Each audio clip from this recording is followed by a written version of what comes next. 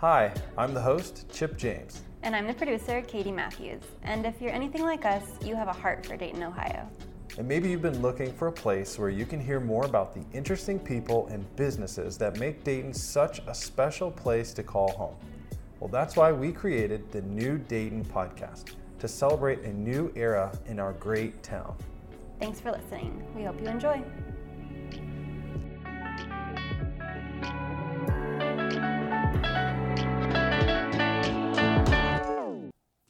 Well, the Black Box Improv Theater is Dayton's only and obviously Dayton's most well-known improv theater. Its founder, Justin Howard, graduated from Tip High School in Tip City and went to Wittenberg. And now after some travels, he's back in Dayton, Ohio, where he opened Black Box about a little over 7 years ago. Black Box is known for sort of clever and witty comedy. It's known for it's an awesome destination for date night, dinner downtown, and hit Black Box for a show. It's a great place to take out-of-town guests, and just a really unique, special place. So obvious why we wanted to have a chat with its founder, Justin Howard. Talk to me about improv. What we want to do with you today is sort of give people some background, talk about Black Box, and specifically, how can people tie that in? I want to tie it into a date night, right? Mm-hmm. So I want to get people to go, okay, next time that we go out for dinner, we're going to go downtown, we're going to get something, and we're going to incorporate a show at the Black Box into that. For those people who don't know, like I like to play really dumb. It's really easy for me to do. They go to the Black Box to see improv, right? Mm-hmm. Is it completely improv? Is it truly just improv? There's no guideline. There's no setup. There's no talk backstage about what you're going to do together, you and the other actors? Yeah, so we do improv in its hardest version, I think, which is called long form improv, and I'm going to geek out on improv for just a quick second. If you watch Whose Line Is It Anyway, or if you've seen that show, which is most people's connection to improv, I agree with that. That's called short form improv. Okay. Short form improv is where you get a lot of information up front. So if you watch that show, they'll say things like, okay, we're going to play this game, and it's got a name. Right. And then they say, in this game, this person is going to do this person is going to do this. They send somebody off stage, they get some information from the audience, and they play a game that has been set, right? Right. Long form improv, we walk out on stage and we say, hey, we're going to perform for an hour. We need a one-word suggestion, and somebody yells out pine tree, and then we use pine tree as an inspiration for an entire 1 hour show. Wow. Right? That's not the exact format of every single show we have. There's some nuance in that, but that is long form improv. So essentially what we are then doing is having to create the fun as opposed to having a structure where the fun is kind of laid into it. So if somebody yells out pine tree, do you guys go backstage and collect yourselves? Start immediately. You start, and then how soon until the word pine tree comes up? Like if I'm not an improv actor, but if I was first, I'd probably be like, wow, that's an amazing pine tree. And it's like I already went there. Yeah, sometimes it does, and that's probably not the world's greatest start to a right. scene. But sometimes we never talk about pine trees. Sometimes it's just the inspiration. So pine tree might make us think of the holiday season. Or deforestation, yeah, right? Yeah. And then we might start a scene where we're standing in the woods and we're like, I remember when these trees were just babies. Now they're all big and getting ready to be cut down. I'll be honest with you, I don't know if I can be a lumberjack anymore. And now it spins into being the life of a lumberjack. Yeah, and who's conflicted because he's been cutting down trees his whole life, but now that he has kids, he's not sure he wants to take all the resources off the planet, right? And then you watch his whatever. Transformation. Yeah, whatever. And so essentially we don't create even a plot line to it. We'll just people essentially just look at it and it's like, okay, if that's true of that guy, then maybe it would be true that his dad was a stone cold capitalist and his mom was bleeding heart Right. socialist or something. So now right? is someone on stage going to be his mom? Like, how many actors are on stage at that moment? I mean, we'll do shows from anywhere from 2 to usually 8 people cool. on stage. And everybody kind of takes a role on the fly. Yes, 100%. So nothing's prepared beforehand. That's really I think people would be, if you paid for a ticket and then you got to listen to us talk in the green room ahead of time, you'd be very worried about what you paid for your ticket because the conversation is not about improv. It's not even preparatory. I remember one time everybody had to give a reason why they weren't the Antichrist, like by what the Bible may have called like the attributes of the Antichrist. Right. And then all of a sudden the person running lights is like, hey, it's time to go. And we're like, oh crap. And we all just like walk out there and Amazing. Next thing you know, we're rolling. So now we have different formats. Sometimes we'll interview an audience member and just ask them about their life and then let them sit down. And then we'll do scenes that are inspired by their life, which is like a bunch of shorter scenes, but they're all inspired by the information we got. Does improv equal comedy? Are they hand in hand? No, I mean, no. I guess if you're going to an improv theater, yes. You're expecting to see some comedy. You at least should be, yeah. Yeah. I mean, the comedy comes from the spontaneity of it, right? And so the way I describe it, because Dayton is pretty used to stand-up comedians, stand-up is about, let's say a woman is a stand-up comedian. She walks around town. She lives her life. She sees things in the world and thinks, now that's weird. And then she goes home and writes down like how to present it in a way that people can feel how she felt when she saw that They can relate to it. Yeah. Improv is like us in the audience discover that weird thing all at the same time. So instead of then turning around and turning it into deliverable content, the discovery of that weird thing about life happened right in that moment. Right. Because we're trying to recreate the realness of relationships and whatever. And for an audience member, and you were talking about a date, the cool thing is like you catch it a fraction of a second after we do. And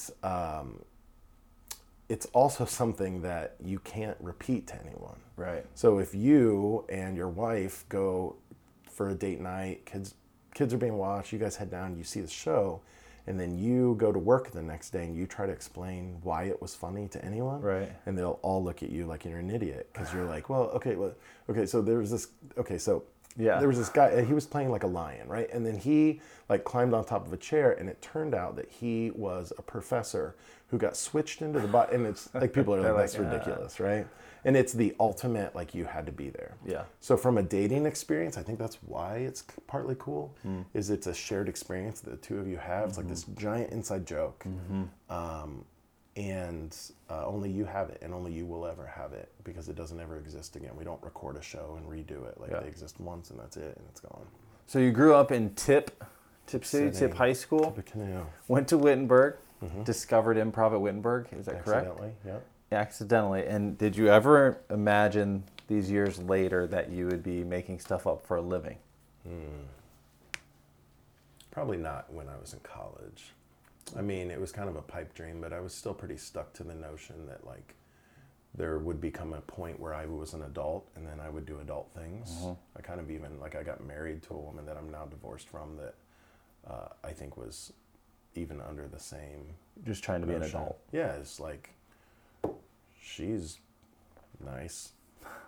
She's, I'm probably supposed to marry. And like that sort of thing. And frankly, for her, she did too. We were in our early 20s, and I'm super anti getting married before like 30. Yeah. But, so I don't know if that's you, but... both of us. Yeah. But, I think that's how I approached the world at that point. When you discovered improv, discovered at Wittenberg, had you already seen and sort of taken in Whose Line Is It Anyway, so you knew what it was? Yeah, I mean, I had seen it on TV like everybody had. It was so huge back then. Yeah, I wasn't like crazy about it. I never watched it and thought I could do that. I didn't ever have that thought. When did it become a thing? Well, I took a class. So I went to Wittenberg to play football. And when I was in high school, I didn't do any theater stuff. And like, if you're in the Dayton area and you're listening to this isn't surprising. Like, sports are a big deal, right? For most schools. So I was football, basketball, and baseball for the first couple of years. So you're just a straight up jock. I was second team All-Ohio linebacker. Wow. I was pretty good at it. I started, basketball and so on. So I went to Wittenberg to play football, and my freshman year I hurt my neck. And though the doctor, who is also the Reds doctor, so at some point maybe I'll get sued for this since this is public, but We won't say his name. well, people can do the math. Yeah. He wanted to shoot cortisone in my neck, and my mom was like, "Oh no, this is Wow. Whether he's in college or not, I'm not letting that happen." So we went to a neurologist, I think Kettering Health Network, and he was like, "No, you're going to be paralyzed if you keep playing." Wow. So if you're ever curious as to why the Reds can't win and they're always injured, maybe it's because they have a different philosophy. But so it was like this immediate abrupt end to a thing, and Freshman year. and college sports, even if you're not at like Ohio State, they treat it like it's a job. It's kind of ridiculous what they do to kids. I always tell people, they're like, "What was college basketball like?" I'm like, "It's 7 hours a day." Yeah. Between all the things, it's 7 to 8 hours a day. Ridiculous, truly. Yeah. But because I was in that mode, it was everything about weightlifting and running and getting ready. And so when football ended, I just felt like I needed to be a part of something. So a friend of mine was signing up to be a resident advisor. And so I was like, "Oh, I'll try that." And I got it. And a resident advisor, if you're not familiar and you're listening, is a college's system to keep order in a dorm where they pay a 19-year-old to watch a bunch of 18-year-olds. Right. Basically the entire premise, and it's ridiculous. Yeah. But one of the benefits of that was that you got first pick of classes on campus. And so I went to the registrar's office because I knew this wouldn't happen again until I was a senior. And I asked what class filled up first, and they said it's called Improvisation of the Theater. And I was like, "Cool, I'll take it because this is my chance." So I took the class, and it just was so interesting to me. It doesn't mean I was great at it. I think I was pretty good at it, but it was just so intriguing. Were you an outgoing, like if I asked people that went to high school with you and knew you as like the football player, the linebacker, the athlete, would they have said that you were outgoing, good personality, funny, life of the party? Yeah, that's a good question. I don't even know if I can remember because when you're in high school, you're so in your head about yourself all the time. Right. But I remember I had a teacher compare me to Ryan Reynolds once, which is would say outgoing, right? But then also I looked at my high school yearbook a couple years ago, and there's a picture of me playing basketball, and the caption says, "Justin walks the walk, but he doesn't talk much." So I'll be honest with you, I don't know who I was really, but maybe you just had your days. Some days if you were a confident teen, you were doing it, and some days when you were in your head, you weren't. Yeah, and I think, people put a lot into introverts and extroverts, and the assumption, of course, is that extroverts are improvisers and introverts are not. I can't tell you, some of the best people in my theater are like engineers and just people who are just really brilliant. And maybe after a show, they don't want to talk to the whole crowd, but during the show, they come alive. And I think we typically use those things, and I say this a lot in my business training, that we'll use things like, "Oh, I'm an introvert." So when I opened my theater, one thing I realized is that people love to say this phrase, "You guys are so," and it's like clever, quick-witted, funny. And then they always say this, "I could never do that." And it's frustrating to me because it's like, you totally could do this. This is a learned behavior. I didn't come out of the womb improvising, Right. And so, I think a lot of times people have this other notion of things. But for me, I don't know. I don't think I was anything special other than I was pretty good at sports, and I was a pretty intelligent student. I wasn't a good student. I wasn't good at being organized and doing homework. I just could figure stuff out without too much trouble. And so I think I had the capacity to learn, and I had a drive that helped come from sports, kind of this if you're going to do something, do it, and do it all the way, and destroy everyone in your path kind of thing. Yeah. So competitive edge. Yeah, a little bit of competitiveness. So that's kind of helped me, I think, pursue improv, because like anything, you get to points where you're not doing it well. Yeah. And it's super easy to be like, well, I can't be good at this. But I kind of, I think sports have helped me not allow that. There's been a little bit of a theme with some of our interviews where people that we're talking to, whether it's car photography downtown, actually right by you, car photography, Cars & Co., or say Brett and Janelle at Press Coffee, where they actually went away for a while, meaning left the Dayton area to either pursue it or learn something or try their passion there. I thought I heard a story where you had done improv or tried to do improv in maybe one of the improv capitals of the world, Chicago. Yeah, so I moved to Chicago for a few years and was doing it there and teaching and learning. It's all kind of like one thing, to be really honest with you, because there's so much going on there. And then I never moved to New York, but I did. I would go out there for weeks at a time and do like intensive stuff out there. And then for a while, we would do an improv festival every year there. So we'd go out there and perform. Did you come back to Dayton sort of armed with the skills and knowledge, and you came back with the purpose of opening your own theater? Yeah. I mean, when I moved to Chicago, when I lived in Dayton, I'm a huge fan of Dayton and the Dayton area. But I think when we grow up here, we have a really limited view of what the world's like, right? And in my mind, owning an improv theater, because I've always kind of had this entrepreneurial bent, that owning an improv theater would be like La Comedia or Victoria Theater. It's got to be big, and they're paid actors, and how do you sell 300 seats a night or whatever? And then I moved to Chicago, and I realized like people were doing improv in basements of buildings, and it was cool because it was like hole in the wall. And so when I came back here, that was a motivator for me. Was it doesn't need to be this giant thing. It could actually be this little hole in the wall thing, and that could be the cool part of it. And so that's when I designed. It's I really shouldn't even say that because I just painted everything black. But like when it comes to like the layout of the theater and everything, it was purposefully so that it felt like you were in this little secret spot. Like a hole in the wall. Yeah. And what year was that you officially started? 2012. It was Friday the 13th of July, 2012. Cool. Yeah. And I guess I would say it like this. So business owners from all different ilks, right? So if you open a certain type of restaurant, you may want to like say fish tacos. I want to open a fish tacos restaurant on the beach, right? I want to open a coffee shop. Sounds like a thing you thought of, actually. I like fish tacos. I want to open a coffee shop, in Brooklyn. I want to, open a glamorous restaurant in LA. Like there's certain owners of businesses that probably have dreams of owning them somewhere else, right? Like an improv studio may dream of being in New York or Chicago. What about having your improv studio in your hometown or here in Dayton is special to you? Or what keeps you here? Yeah, first of all, when I was in Chicago, there's so many. I think there are over 200 live theaters in Chicago. Really? Right? Doesn't all mean improv, but like theoretically it could be because it's just a stage and it's got. So the idea of opening something in Chicago, first of all, was like, it's like I'm picking a fight with all the biggest bullies, right? Like, why would I want to do that? But also, the cost of things in Chicago is outrageous.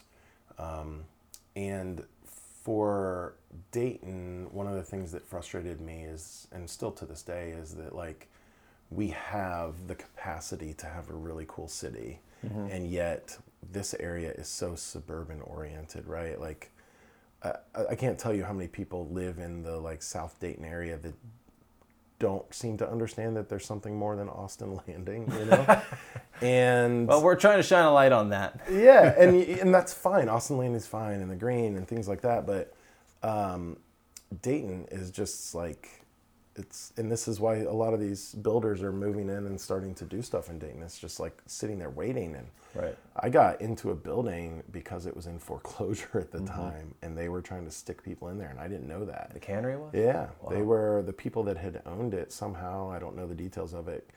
Even though it was like 90% occupied in the residential part, were underwater. Maybe they had like kind of leveraged their equity in that. So they were heading towards foreclosure, and the company they used to put commercial people in, they were just trying to get people in so that they could sell it without going through that process. So I didn't know that at the time. Wow. And I walked in, and I remember so the truth is I went to Colorado because I was working at a company and I got frustrated with them. And I flew to Colorado to take like a 5-day just little hiking trip. And that's when I figured out that I had altitude sickness. Because I passed out in a little condo I'd rented and hit my head and knocked myself out. Jeez. And I woke up like speaking gibberish and had a concussion, was throwing up the rest of the night. Oh. And so I was like, well, I can't go hike in the mountains anymore. So I sat in a little town of Estes Park, which is in Rocky Mountain National Park. It's epic and beautiful. It's like Yellow Springs if you dropped it amongst the most beautiful mountain scenery. And I remember sitting there being like, you know what? I'm going to open an improv theater, like under the influence of a concussion. And I came back, and kind of because I was just frustrated with this company I was working with, I started calling commercial spaces, and the cannery one was like, yeah, we'd love to meet with you. And I went to meet with them, and for me, it was exploratory. And they're like, okay, so where would you put the stage? And I was like, here?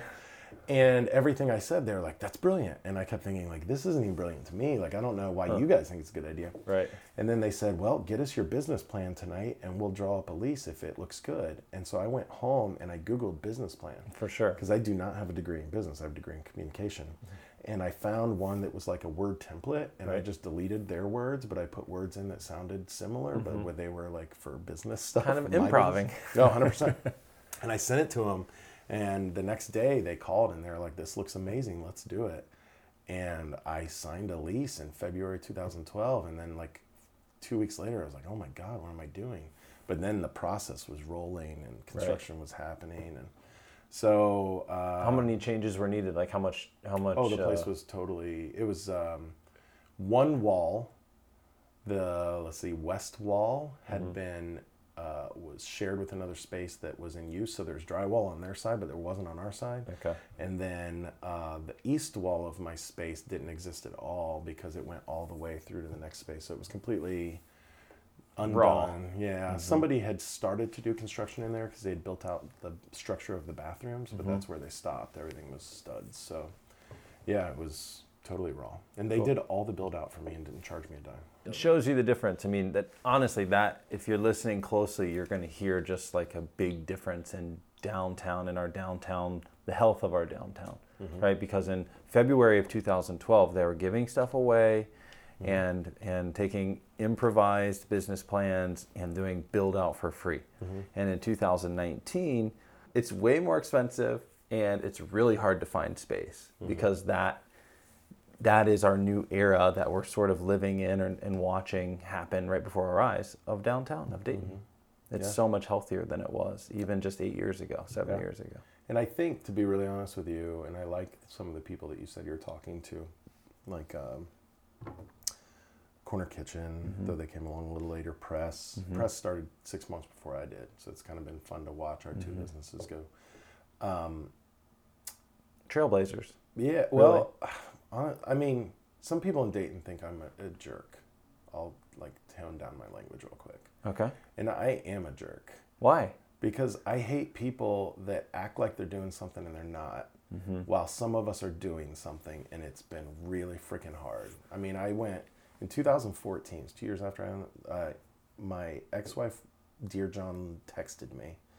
My dad found out he had cancer and his kidney had to have his kidney removed. My mom found out she had breast cancer. Oh, man. And one of the founding members of the theater, the first performer and one of our best ever, committed suicide. Oh, wow. It was like this in this time frame. And in that time, I was struggling to make enough money just to pay bills for the theater, let alone my own bills, right? And I see people all the time, like there's about to be an event that will have happened after people listen to this, right? Right. And there's so many people a part of that event. This is the reason I'm not anymore.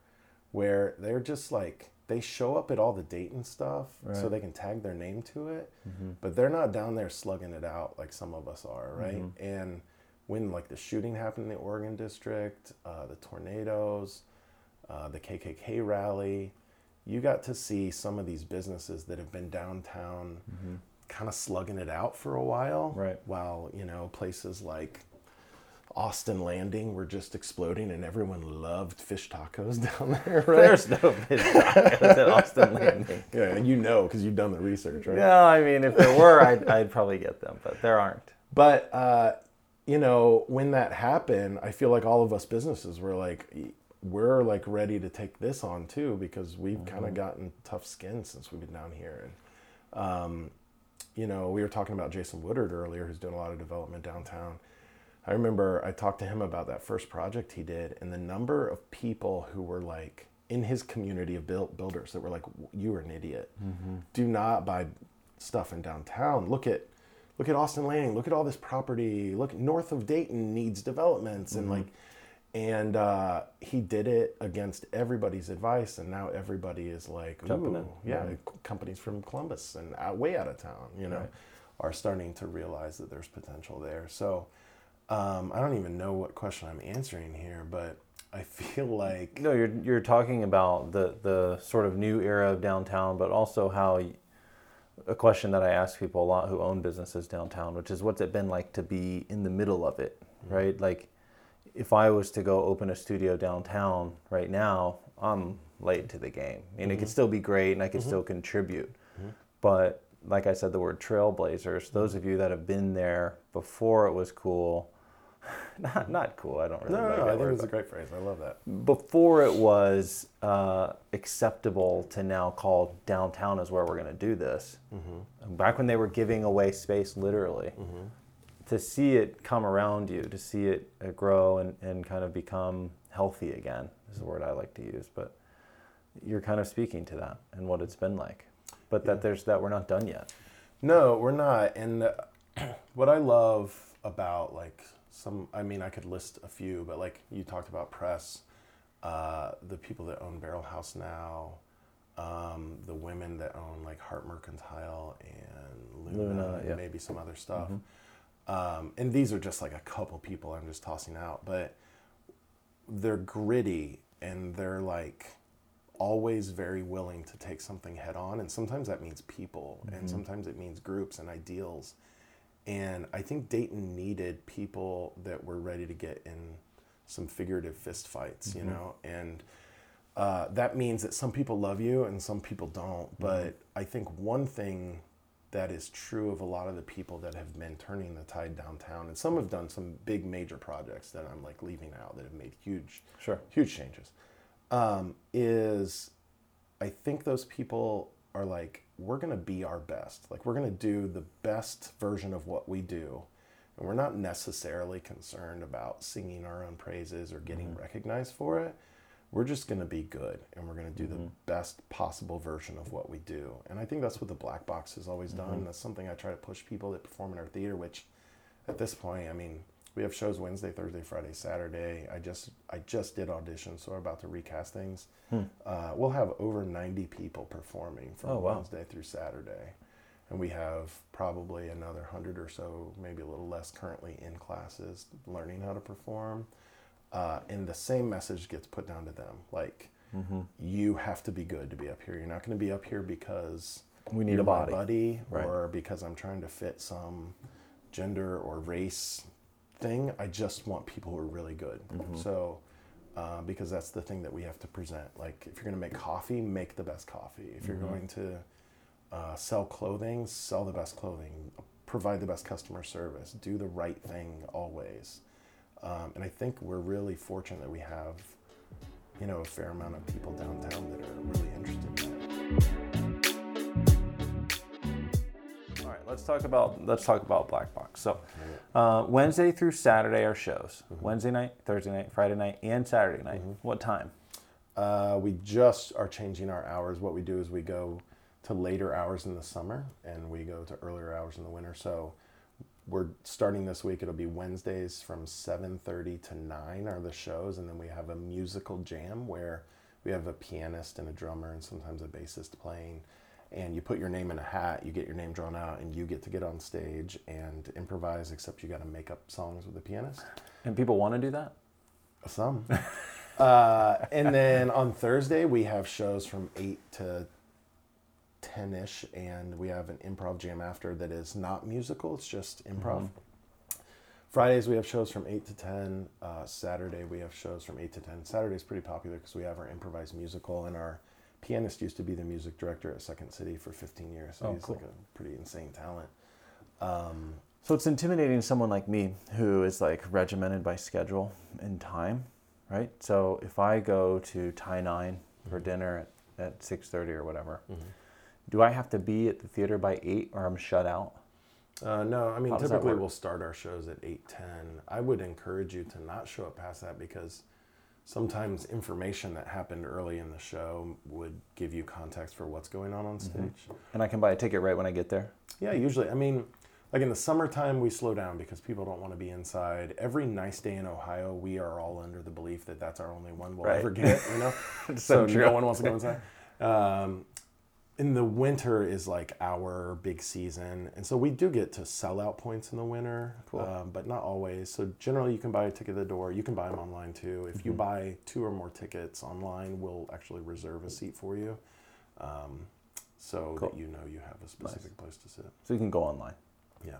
So one of the things you guys do, you mentioned it earlier, is word association, or you have someone yell out a word, right? What is reverse mortgage? I've seen that as part of your... Well, first of all, that's the oldest group of performers in the theater. So those are the people that have been around the longest. We were for a while doing shows in reverse where we would get a location suggestion. So somebody would say... Dublin, Ireland. Or something that fits on a stage, right? So like... Oh, men's restroom. Men's restroom, perfect. Boom. And then what we would do is we'd start a scene in there, and then the next scene that would happen would be the scene that seems like it would have happened before that scene. And then we just kept going backwards in time. Okay.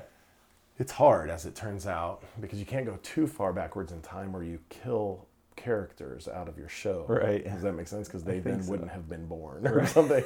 Or you have to then imagine the kid version of that character or something. So we'll do it occasionally. It's pretty hard, but essentially what we'll do is we'll just get a one-word suggestion from the audience. That will inspire the first scene we do, and then the first scene inspires the second scene, and we just roll through a bunch of scenes. We I can like do it. for hours. Yeah. I like it. I need to go. And from an audience perspective, this is the biggest misnomer: is that you'll be pulled on stage, and we do not do it. Occasionally, we'll ask somebody if they want to volunteer to come on stage and tell us like their life story, right? And of course, people are always like, pointing to their spouse, like, take them. Don't do that. Right. Like, you might as well wear a shirt that says, I'm kind of an asshole. Because like if you point at someone you care about to do something that you perceive to be scary and terrible, like what type of human are you? Yeah. We never take people that are forced. We never, because it's not good for us either. Yeah. We want to talk about sort of this new, maybe not new anymore, but exciting venture that you're doing. Anybody who gets flown out to teach at a Harvard Business School did you fly out of Dayton? Yeah, I did fly out. That's pretty cool. So tell us about that. About the actual thing or what I'm doing? How was your flight? No. I Tell. got lots of flight opinions. Chick-fil-A as soon as you walk in. Russ Klein all the time because he's like the whatever facilities Yeah. person at the airport. No, so what I would like to talk about is how improv has sort of transitioned into a role where you're teaching people about business and life and how improv sort of correlates. Great. So it's super simple. When I opened an improv theater in Dayton, Ohio, it looked nothing like Chicago in that people in Chicago who are taking improv, by and large, are like a bunch of early 20-somethings, right? And I think what happened is they were in theater in high school, or they did stand-up comedy some, and their parents or their friends told them, you're so funny, or whatever. And they looked up Amy Poehler's Wikipedia page, and they're like, I must go to Chicago.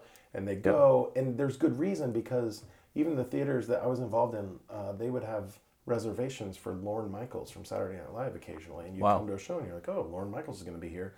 And it's for the sole reason of watching someone on stage and going, that person's good, and then why don't you come audition for Saturday Night Live? No pressure. That's how they do it, right? Wow.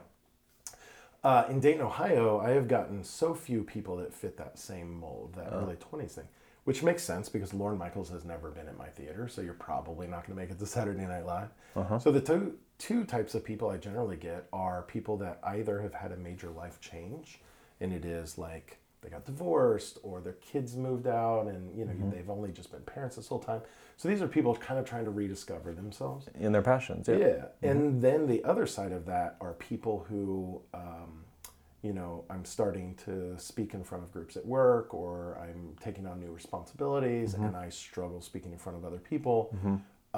And I got online and I found out that improv helps this, so I took an improv class. So that's a lot of what I found out having to work with those people is that In Chicago, they don't have to worry about you getting on stage and peeing your pants because you've done that before, like in Right. 7th grade when you did your first. But for me, people get on stage and it's terrifying to them, right? And so I started looking into it. And I'm like, why is it that you're smart, funny, clever, intelligent if we go have coffee, but I put you on stage in front of lights and an audience and you're not, right? Right. And so luckily a guy in my theater, his fiance is a neuroscientist. And so she's down at Florida State, and she and I would go back and forth on things, and I would say, hey, here's a thing I'm noticing with people. And she'd say, read this article, check this thing out, right? And so essentially what it has all boiled down to is your brain and what it will do to you in a attempt to keep you safe is a lot of times make you struggle with communication, right? And this is why sometimes we'll say to somebody like, no, you're totally good socially, but they don't feel it. It's because when they get in a situation that feels like it's a little too much, their brain's like, this is too much. Right. And it starts doing things that make you not you. And Right. these are like why your mind goes blank and these different things going on. So what I learned a long time ago is I have to start with anxiety and helping people understand how your brain affects you from an anxiety standpoint, Right. and how you can have control over that. And I walk you through that in different exercises. And then we'll focus on things like listening, which sounds like such a benign thing, but it's such a thing people can't do. Some of the misnomers behind quick thinking, people think that only special people are quick-witted. The truth is that if you come watch me on stage, the only difference between me and you is that I have figured out how to keep the obstacles to quick thinking out of my way. Whereas those obstacles pop up in front of you and you can't. What's an obstacle? What's an example of one? Thinking about how you look, right? So let's say that right now we walked out of here and you're in real estate. We turn around and I say, hey, I got 2,000 people that want to hear about real estate, right? Right. And you get on that stage and you're a real estate expert. You've made your living in this. You know everything about real estate, but you can't speak eloquently about it because while you're up there, you're thinking about the fact that you are in front of 2,000 people and you're like, oh my God, if I say something wrong, this could ruin my reputation. We won't be able to be as profitable as a company or whatever. And so those are the things that get in our way, but most people don't have the tools to know how to deal with those things. Those sort of barriers, those obstacles that pop up in our minds that we think about when we're supposed to be just delivering or talking. Yeah. Because as much as you think you can, you're only really focused on one thing at a time. So even when you're driving, if you think about your attention, it bounces between, where you're at in the world, how fast you're going, where's my exit, what are my kids doing in the back seat, what happened to that car that I just passed, Right. where's the car that's passing me. You don't focus on all those things at once. What you do is you bounce around at like an insane speed. Right. But when you teach a 16-year-old how to drive, they are completely incapable. Yeah. Because they haven't trained their mind to be able to control All those different inputs, things right? one at a time. Yeah. Quickly. Yeah. So it's really about, first of all, understanding what's really going on. So people love to attribute it to like, that's just who I am. And that's just like total, complete scientific BS. But it's a nice thing to hide behind because then you don't have to take ownership for the fact that you for 20 years have been unable to get up in front of a crowd and do something, right? So number one is understanding that that's not the case. And then number two is like understanding the way you have to reorient yourself so that you can become good at this. And then it's practice. Yeah. Right? And I've been doing improv for 17 years of my life, maybe 18 years of my life. It's a lot of practice. Right. So, the most common thing people probably fight, whether we are talking to, like, say, our employees, or we're presenting something, or we're just like having a moment and we're presenting an idea to our families, is stage fright. And so what is one or two things someone listening to this could take away and say, I can overcome stage fright by doing this? So, first of all, you've probably been taught incorrectly how to deal with an audience. So when I speak in front of groups, even if it's like 2,000 people, I try to look people in the eyes because there's a lot of information coming back. What does that do for you? It tells me like where people are at, right? If I tell you a story about my family going on vacation, right? If I get in my head and I'm more concentrated on the story itself, I miss all of your reactions, right? And if I want to tell a compelling story, what I'll tell is a story that really connects with you. So while I'm talking to you, if I talk about the place we went and I see you move or shift or change or eyebrows move or something, it's like, oh, he's got experience with that, or he's got an opinion about it, or he's got, right? And so that helps me decide, do I continue down that road? Or So let's say it's the Caribbean, right? And I say, oh, we went to St. Lucia or something like that. And someone goes, And someone's like, yeah, they're nodding. Yeah, Yeah. because your podcast can't see what you're doing. Right? But yeah, they're nodding their head and their eyes light up a little bit because we as human beings are not good at masking this stuff. It just comes out. right. And so then I see, oh, he has familiarity with that. I don't need to explain St. Lucia to you then. And it gives you confidence, probably. Like as the speaker, it's Maybe. like, well, he's engaged or he knows what I'm talking about. Yeah, the way I think about speaking is that like I'm in charge of you. Okay. And how you receive it and how you enjoy it, the audience. Good improvisers don't let the audience tell them what's going on. We tell the audience, here's where you'll laugh. You're going to enjoy this. You're going to enjoy this. And we're like leading you along. Though we're making it up as we go, we're just like a tick ahead of you. Gotcha. Right? And so when I'm speaking to somebody, even like sales is incredible for sales. People give away everything all the time if you're looking. But most people don't have the ability to get outside of themselves and their own thoughts and their own insecurities. And, you know, I mean, how many people have sat in front of a salesperson that just unloaded information on them, right? Nobody wants to know everything about your company, but they do want to know something. And it's your Right. job as a salesperson to figure that out. Right. But most salespeople just aren't good at that. They're Right. really good at just like, well, the great thing about this company is like, Yeah. I don't care about your company. Right. I want to know if I can pay less for this. Exactly. thing. Exactly. And which may not even really be what they want. And Yeah. that's, so there's a lot They of. may want to know that they can trust you. Yeah. Yeah. I mean, in sales, it's Yeah, can I sure. trust this person and their motives? But I mean, there's layers of it. It's very complex. Like why someone is motivated to make a purchase, to do something that would make some sort of change in their life. It's so complex. So for you to not treat that with the complexity that it has right. is, Silly. is ridiculous, right? Yeah. But I think most people avoid it because people don't know how to deal with it. So most people that teach public speaking will teach you things like look over the tops of people's heads, Yeah. right? Yeah. That's because those people don't know how to deal with looking someone in the eyes who's looking at you like this is boring to me, right? But if someone looks at me like it's boring, then I'm looking at other people and I'm trying to measure, is this a uniform thing, right? Or do I need to just ignore that one person? Or do I need to go after that person and bring to light something that interests them? All of that, I spend so much of my time outside of my own brain. And it's a skill. It's a thing that you learn how to do. Like, I know my world. You didn't need to prep me for a podcast. If you're Right. going to talk about stuff I know, then I'll be able to talk about it, Sure. right? It's trying to feel the figure same out way. that right now you're checking the clock because we're running up on time, right? It's like stuff like that where it's like, okay, I need to speed up a little bit. If I'm going to say something here, I need to say it right now. Yeah. And I have 3 quick hitters that I want to get to. Really quick ones that maybe we can drop in at other parts. We'll just kind of see how it goes. But Dude, is this like a speed round? it's kind of, but the first one may not be. First one is, do you improv during the day? So like if you go to the bank and make a deposit or a withdrawal, when you go order at Chipotle or wherever you eat lunch, do you improv there ever? Are you What ever? do you mean, like screw with people? A little bit. No. Have you ever seen Better Call Saul? Yes. And you know how he and his girlfriend, they would go into restaurants and they would just kind of make up a story and just riff off of each other. I mean, it was usually kind of criminal, but not so much in that way. I don't But do anything criminal. Yeah. No, you know what? People are exhausting to me, and I like doing that with people that can play along, which is what my theater has, right? so you get that fix in the theater. Yeah, and you know, people are my personality is overwhelming as it is. Like I can be intimidating. I think someone who communicates well can be pretty intimidating. And I'm a large person in general, so like overall it can be intimidating.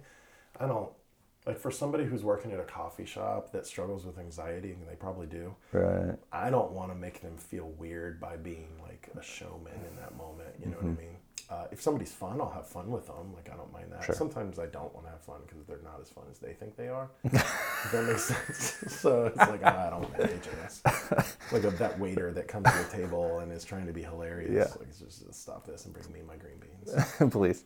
Okay, so second thing is, ever had a celebrity guest that maybe takes a turn on stage? Has there ever been a Dayton area celebrity that's taken a shot at improv? Dayton area celebrity? Like Sure. who's that? Yeah, Dave Scott Chappelle? McGowan. Yeah, Dave Chappelle. Dave We haven't won. Chappelle's a global celebrity. Yeah, okay. No, anybody. Like just someone who was fun, who kind of tried it. They were like a special guest. Has a... So I would never take somebody and put them on stage without them knowing what they're doing and having them do improv. Okay. we have had different people come on stage and like tell stories for us so that we can do improv. But it sounds like fun, but if you don't know what you're doing, it could be the worst night of your life, right? Because it's hard. It's really hard stuff. Is it because you're going to be made to look like the only one who can't kind of come up with that next step? Yeah. So improv is really unique in that if you can't participate in the way that it's supposed to be, it breaks down quickly. Yeah. One person can destroy everything. And really good improvisers can like deal with that and flip it around and do stuff, but man, after a while it becomes a lot. And the normal propensity for a human being is to be very negative and deny things, and in improv that's a showstopper for sure. So if I say to you on stage, you're a young guy, and I say, "Grandpa," you're like, "I'm not your grandpa," because you don't want to be my grandpa because you're not old enough to be a grandpa. It's offensive, right? Man, that makes things hard. Because now I have to explain how I think that you're my grandpa, but you're really not. Now I have like, am I delusional? Am I dehydrated? Right? Like that's a lot of work for me, but your propensity is to say no. So be negative. Yeah. All right, so last one's an easy one. How can people find out more? Instagram, Facebook, website, phone number? Yeah, we have all that. I mean, we're easy to find. That's a good thing about Dayton. If you Google improv Dayton, Ohio, I'm the only thing that shows up on the whole first page, I think. So it's super easy to find. The website's DaytonBlackBox.com. We have Instagram, we have Facebook. We might have Twitter. I'd have to ask my wife. I don't really pay attention to it, but you know, you'll see me in places. I pop up here and there at these different things, business events. So someone wants to bring you in to talk to their company. How can they reach you personally? So Emerge Improv is the name of that business. So that's emergeimprov.com. Okay. And they can reach us through that website or my email, justin@emergeimprov.com. Awesome. Yeah, and then, you know, usually it's just trying to figure out what you're looking for and how it fits. Cool. From there, yeah. All right, well, thank you so much. I know that, you know, we call this podcast New Dayton, trying to celebrate this new era. I'm old Dayton now. It's funny to me. Yeah, but it's like, what I mean by that is when people think of Dayton as a thriving town, there was no Black Box, there was no Press Coffee, there was no Old Scratch Pizza, and so it's just celebrating the new, even if it's not brand new, just sort of this new era, and you are definitely a big part of that. So thank you for all that you're doing. Well, thank you, and thank you for doing a podcast that brings it to light. Those things matter a lot too, so I definitely appreciate that. Awesome. Cool. Thanks, Scott. It's a wrap. Thank you so much for checking out today's episode of the podcast. If you enjoyed our conversation, share it with your friends. Take a screenshot on your phone, post it on Instagram to your story or to your feed, post a shot on Facebook. Please help us spread the word about New Dayton. You can also subscribe to the podcast. You can leave us a review. And I want to give a special thank you to Katie Matthews for producing and editing the podcast. And a thank you and a shout out to John Waldron, who created all of the music for the podcast. Also, last thing, if you have a guest recommendation, please connect with me on Instagram, chip_James, or email me at chipjames@gmail.com. Oh, and one last thing, check out the website, choosingdayton.com/New Dayton. Thanks again.